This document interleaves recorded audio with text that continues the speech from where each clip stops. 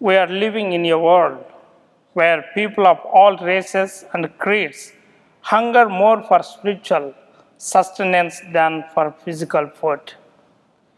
In response to the spiritual hunger of people in his own day, Jesus proclaims himself to be the bread of life that came down from heaven and feeds them with his words.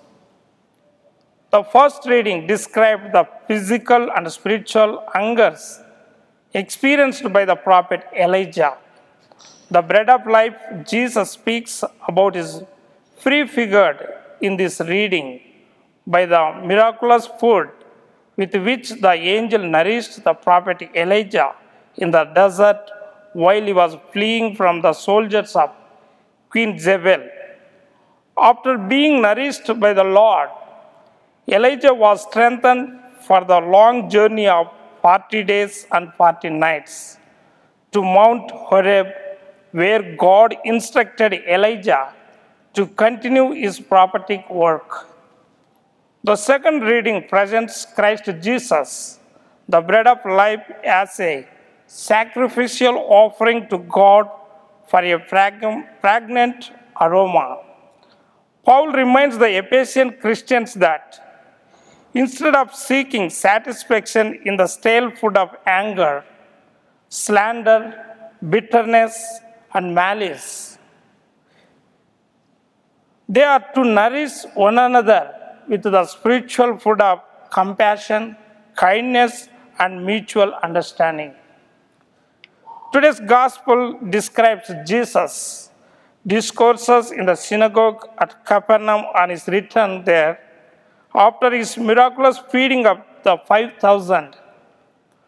During the discourse, Jesus reveals himself as the true bread of life that came down from heaven to give life to the world.